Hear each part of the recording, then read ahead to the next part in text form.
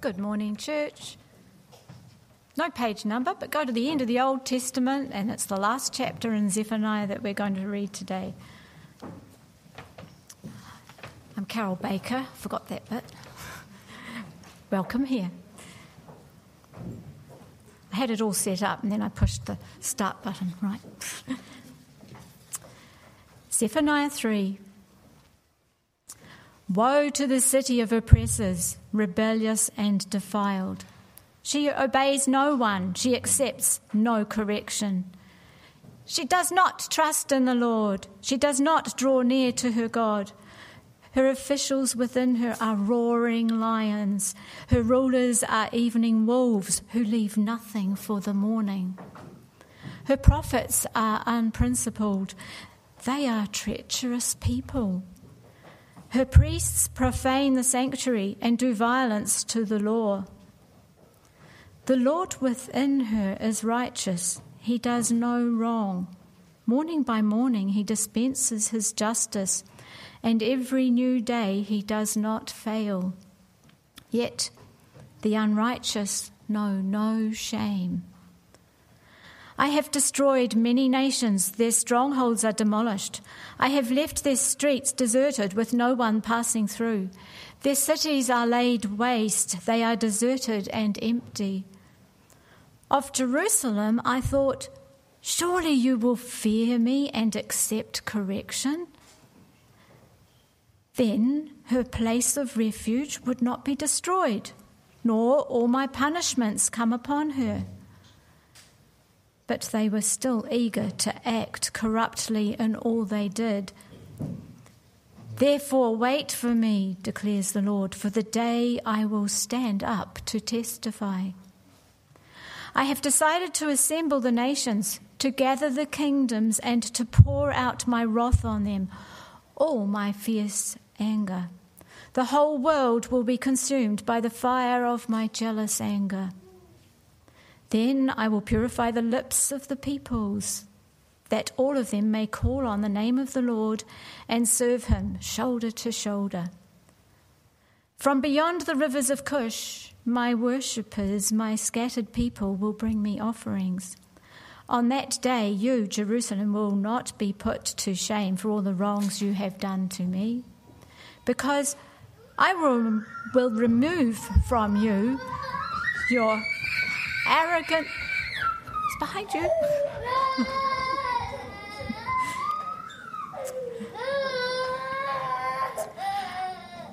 On that day, you, Jerusalem, will not be put to shame for all the wrongs you have done to me, because I will remove from you your arrogant boasters. Never again will you be haughty on my holy hill, but I will leave within you the meek and humble. The remnant of Israel will trust in the name of the Lord. They will do no wrong, they will tell no lies. A deceitful tongue will not be found in their mouths. They will eat and lie down, and no one will make them afraid. Sing, daughter Zion, shout aloud, Israel. Be glad and rejoice with all your heart, daughter Jerusalem. The Lord has taken away your punishment. He has turned back your enemy. The Lord, the King of Israel, is with you. Never again will you fear any harm. On that day they will say to Jerusalem, do not fear, Zion. Do not let your hands hang limp. The Lord your God is with you, the mighty warrior who saves. He will take great delight in you. In his love he will no longer rebuke you, but will rejoice over you with singing. I will remove from you all who mourn over the loss of your appointed festivals, which is a burden and reproach for you.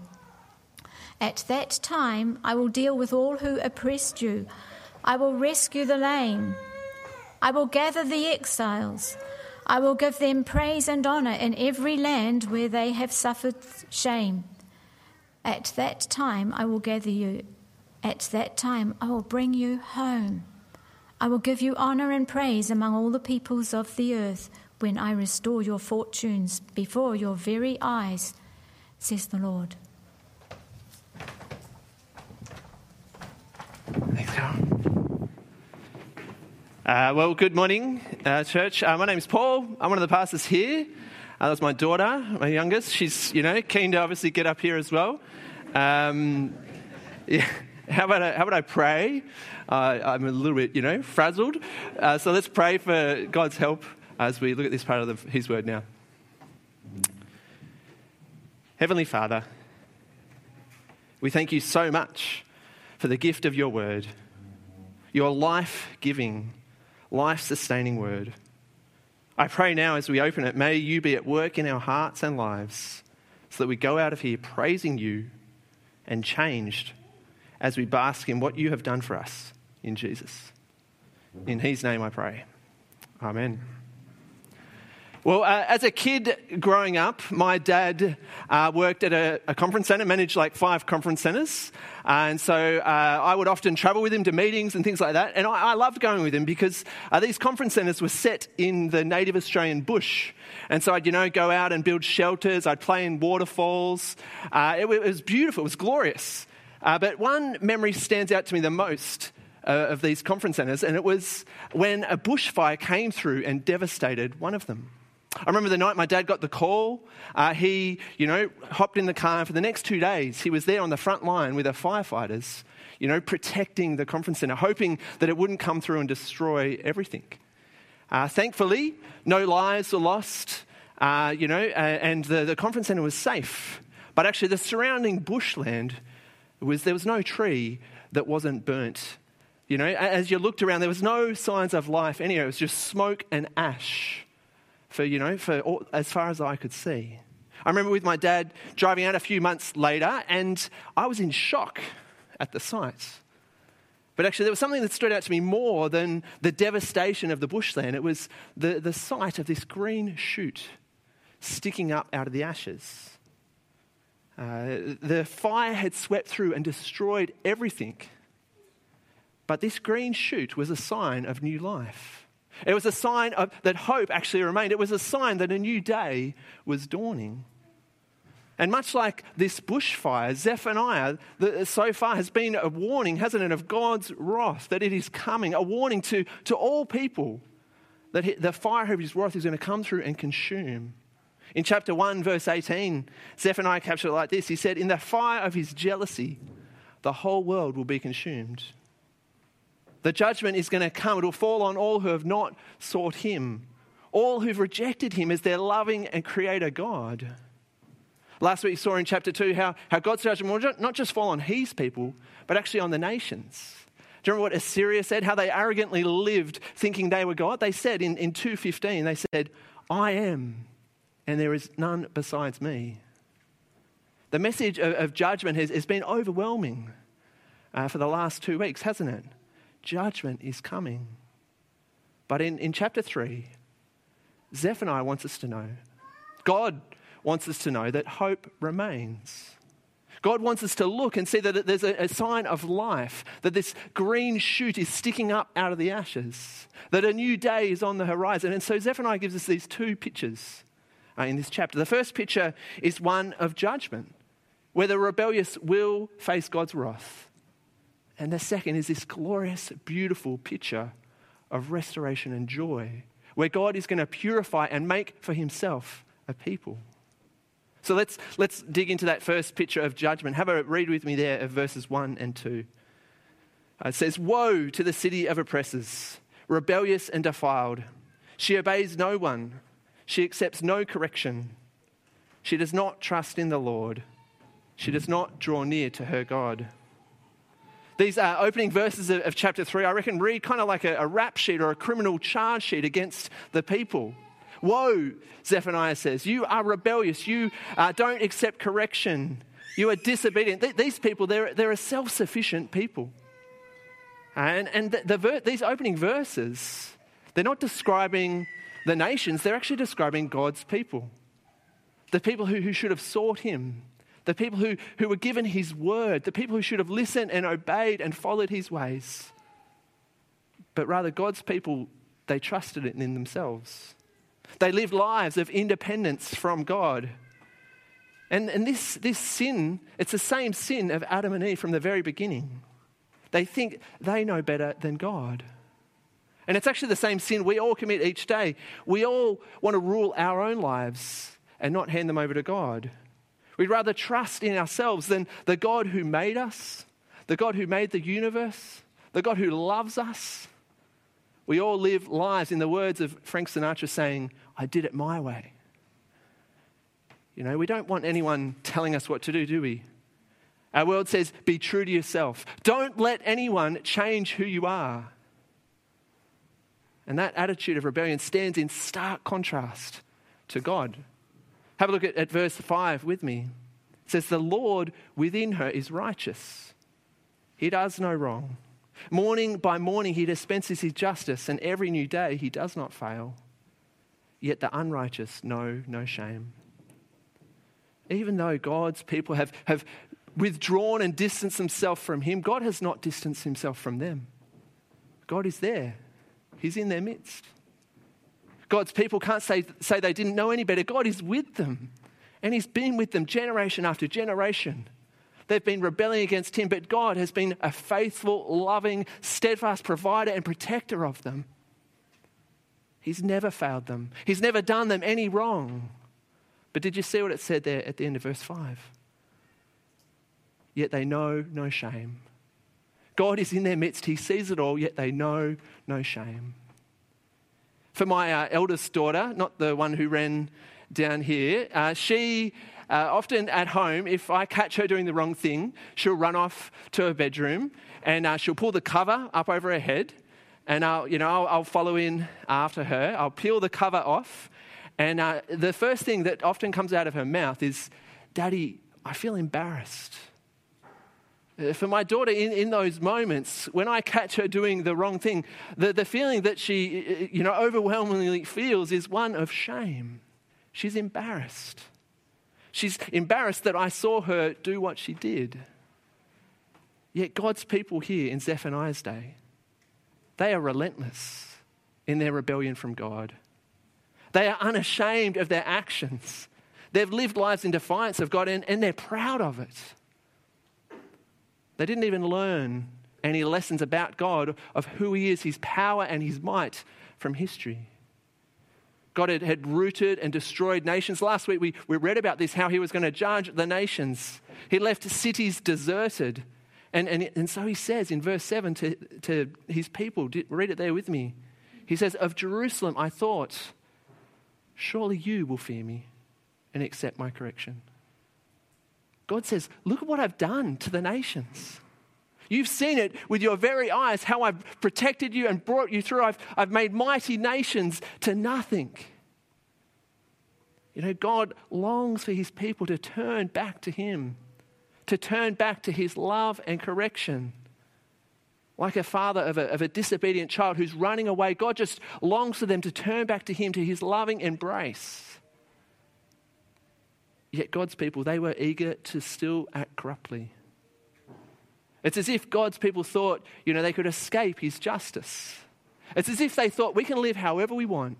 We can treat God however we want, and there's going to be no consequences. But God declares to them, he says in verse 8, 3 words. He says, wait for me. Now, I reckon the context of those words, wait for me, can really change their meaning. Imagine a loved one going off to war, saying to their partner, wait for me. Or imagine, you're running late, and so you message a friend who's meeting up for you, just saying, just wait for me. Those words, wait for me, can actually be chilling words too. I remember in my high school science class, one such chilling moment. I remember our teacher, Mr. Rush, he was this kind of tall, white, pale, kind of emotionless man. He left our classroom one day, and everyone you kind of know what happens when a teacher leaves the high school classroom. It erupts into chaos. There's things being thrown across the classroom. Kids are playing with Bunsen burners. It's just chaos. And so, I thought I'm going to, imitate Mr. Rush. So I put on a lab coat. I walked up the front of the classroom, picked up a pen, and I'm, pretending to be him. And then all of a sudden I hear this hush come over the classroom. You know what's coming, right? I turn around, and who's there but Mr. Rush? And, in his deep, just monotone voice, he just says to me, Paul, wait for me at my office. I can still, my hairs are standing out the back of my neck. I still remember that moment, waiting at his office door, waiting with this sense of impending doom. God here is saying to his people, wait for me. Judgment is coming. The time for my wrath to be poured out is coming. God's patience is up. That's the first picture we get here in Zephaniah 3. It's one of judgment for those who've lived in rebellion against God. And it's a picture that Zephaniah has painted for us quite vividly in chapter 1 and chapter 2. And so I think it begs the question, have you heard the warning Zephaniah is giving us? That a day of judgment is coming, that a day of fire and wrath where all who've lived lives self-sufficiently and independent from God will face his justice. Astonishingly, incredibly though, that this just punishment for the rebellious, it's not the end of the story. Incredibly, the book of Zephaniah doesn't stop at verse 8. Hope remains. New life will sprout out of the ashes. The second picture we get here in Zephaniah chapter 3 is one of restoration and joy, where God, out of his love, will purify and save for himself a people to praise him. Have a look there with me at verse 9. Then I will purify the lips of the peoples, that all of them may call on the name of the Lord and serve him shoulder to shoulder. The fire of God's judgment is coming, and it's going to consume, but it's also going to purify. It's going to purify a people to praise and serve God forever. Up to this point, God has been calling on his people time and time again to change, to repent, to turn back to him, to listen and obey him. But time and time again, they've rebelled. They haven't wanted to obey. They haven't wanted to listen. They actually haven't been able to change. So God here says, I'm going to take the initiative. I'm going to take matters into my own hands here. I'm going to purify you. Through the fire of God's judgment, he's going to purify a people who will be able to call on him, who will be able to praise him and serve him. God is pictured here like a master, goldsmith who will refine and remove any imperfections. All that's impure will be gone. God's people will finally be able to call on him and serve him. Through judgment, God is going to remove their sin and cleanse their lips. God will make them a new people, able to live lives serving and honouring him. Lives that, they were meant to live. And, on this glorious day, the shame they feel for all the wrongs they've done, it'll be wiped clean. Read with me verse 11 and 12. On that day, you, Jerusalem, will not be put to shame for all the wrongs you've done to me, because I'll remove from you your arrogant boasters. Never again will you be haughty on my holy hill, but I'll leave within you the meek and the humble. The remnant of Israel will trust in the name of the Lord. God's going to remove the shame from all the things they've done that are wrong. It's like he's going to get out the eternal eraser and wipe the slate clean. And on this day of wiping clean and removing sin, did you see who will not be there? It's those who've continued in rebellion against God. But who will remain? Those who have humbled themselves, those who have trusted in the name of the Lord. And Zephaniah declares this day of restoration and joy, this glorious day, a day to rejoice in. Have a look there with me at verse 14 and 15. He says, sing, daughter Zion. Shout aloud, Israel. Be glad and rejoice with all your heart, daughter Jerusalem. The Lord has taken away your punishment. He has turned back your enemy. It's quite an overwhelming picture of praise. And I wonder for you, what is it that makes you shout aloud? What is it that makes you, sing praise with all your heart? Well, when I think of this kind of behavior, I actually think of my wife, Mel. Some of you might be a little bit surprised by that. You might think she's, real quiet, reserved kind of lady. But I remember this moment, not long after we had, started dating, and we were at a football match. And her team, the Eels, were playing my team, the Knights. And her team was smashing my team. And every moment, every time her team scored a try, she would jump up, put her fingers in her mouth and whistle.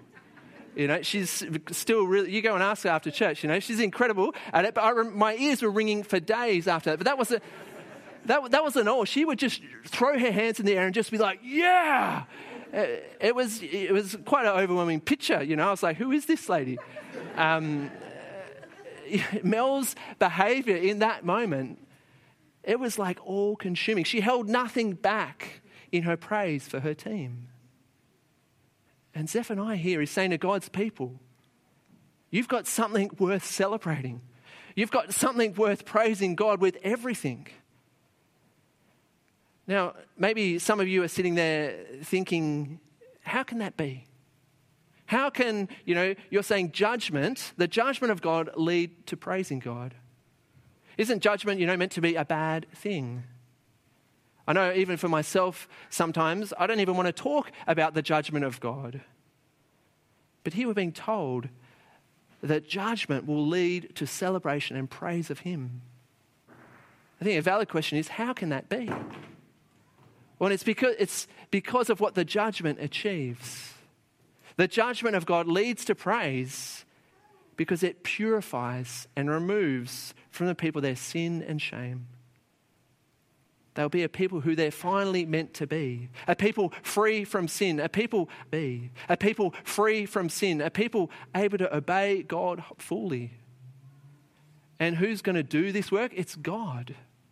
God is going to make them the people they're meant to be, so they won't be able to disobey Him anymore. So He is worthy of praise. And on this day of singing and celebration, it's not just God's people who'll be praising. Do you see who else is singing in this chapter? It's God Himself. Have a look there at verse 17 with me. It says, "The Lord your God is with you, the mighty warrior who saves. He will take great delight in you. In His love, He will no longer rebuke you, but will rejoice over you with singing." God here is pictured as the one who will sing and delight over the people He saved. I feel like He's pictured like a father holding his child in His arms, singing a song of love over them. God's people will be the apple of His eye, the thing that He loves and delights in more than anything else. It's a beautiful picture. God's people will no longer be the objects of His wrath, but the objects of His affections. God will be with His people. He will save them and take great delight in them. This glorious picture of restoration and joy doesn't just finish with the people singing and God singing. In the final verses of this chapter, God declares some marvelous promises for the people's future. And these verses are full of the phrase, "I will." Have a look there with me. It's God declaring what He will do for His people. Look at verse 19 and 20. It says, "I will deal with all who oppressed you. I will rescue the lame. I will gather the exiles. I will give them praise and honor in every land where they've suffered shame. I will gather you and I will bring you home." These final verses remind me of, promises made at a wedding. Promises made to love and to cherish, to have and to hold, to honor and to serve. And they're all, declared, sealed with the declaration of "I will." God here is the one making these promises, a covenant to His people, declaring how He will bless and protect them. God is going to rescue and honor and restore His people. And He'll do this because of who He is. Not because of anything that they've done, but because He is a God of love and mercy. And this, glorious picture of these promises for the people's future is, the finish of our picture in chapter 3. It's a beautiful and glorious picture of restoration and joy. It's a picture of God purifying and saving for Himself a people who praise Him. It's a picture of hope for the future. These two pictures of judgment and restoration in Zephaniah 3 should have been a warning and a comfort for the people in Zephaniah's day.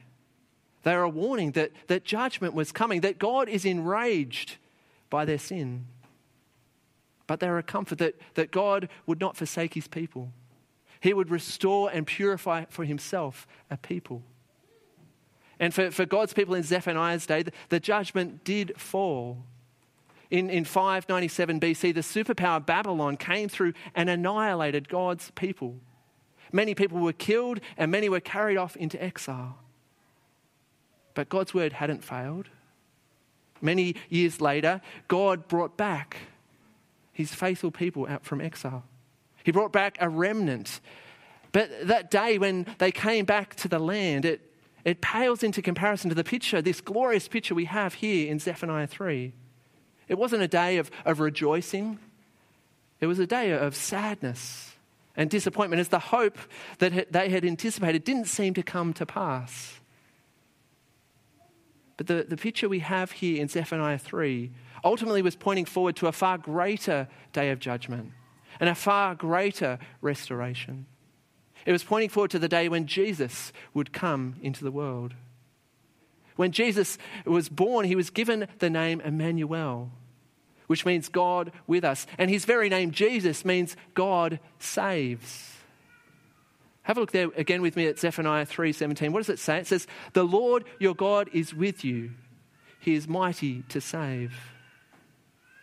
Zephaniah 3 was pointing forward today when Jesus would come, when he would face God's judgment and through it purify a people to praise God forever. It's on the cross where the judgment of God and the purifying work of God take place. It's on the cross where God's judgment was poured out onto Jesus, and through that judgment, he purified a people for himself. Have a look at what Titus 2:14 says. It'll come up on the screen. It says, "Jesus gave himself for us to redeem us from all wickedness and to purify for himself a people that are his very own, eager to do what is good." Do you see what this verse is saying? By Jesus giving his life for us, by him facing the judgment we deserved, he has purified us from our sin, our rebellion, our shame. And do you see the language there in that verse? He's purified us from all our wickedness. By his death, Jesus has purified us to be his very own people. Jesus did what we couldn't do. He did what the people in Zephaniah's day couldn't do. Left to our own devices, we would have kept running away from God. But Jesus came to us, died for us to purify us, so we can now live lives of praise and honor to God. Our lips can now cry out to God as our heavenly Dad. Our lips can cry out in praise for all eternity for what he has done for us in Jesus.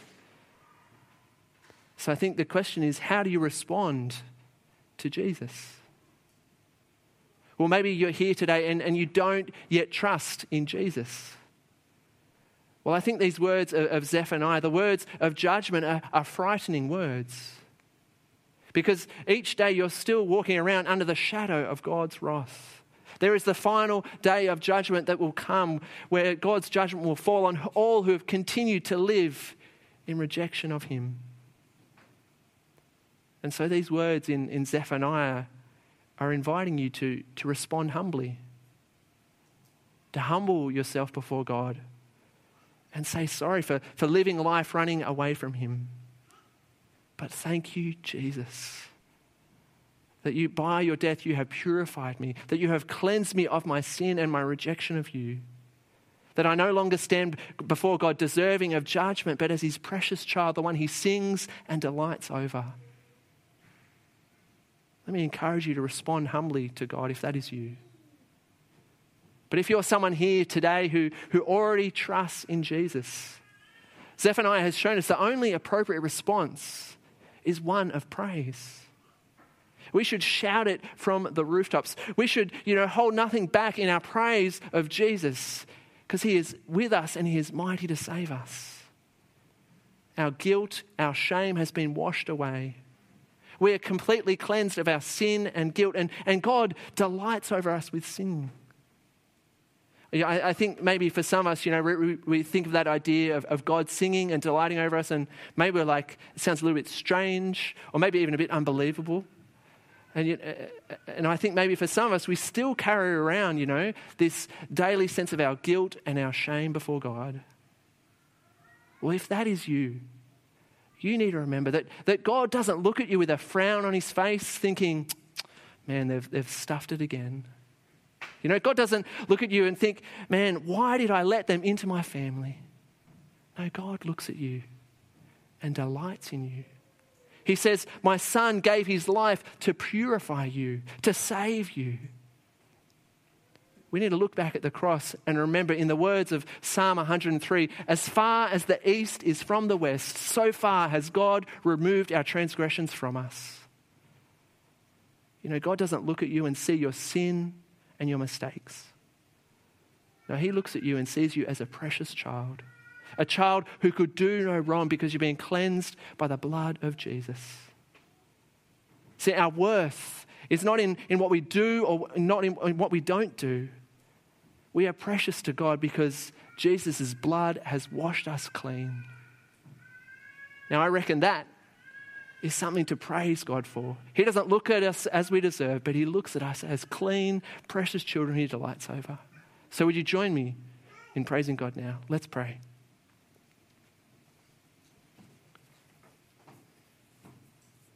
Heavenly Father, you are worthy to receive glory, honor, and power. For you created all things, and by your will they were created and have their being. Father, we come before you humbly, wanting to acknowledge how we often live life for ourselves and not for you. For that we are sorry, God. But Father, we want to come before you wanting to give you all the praise, because by Jesus' wounds we have been healed.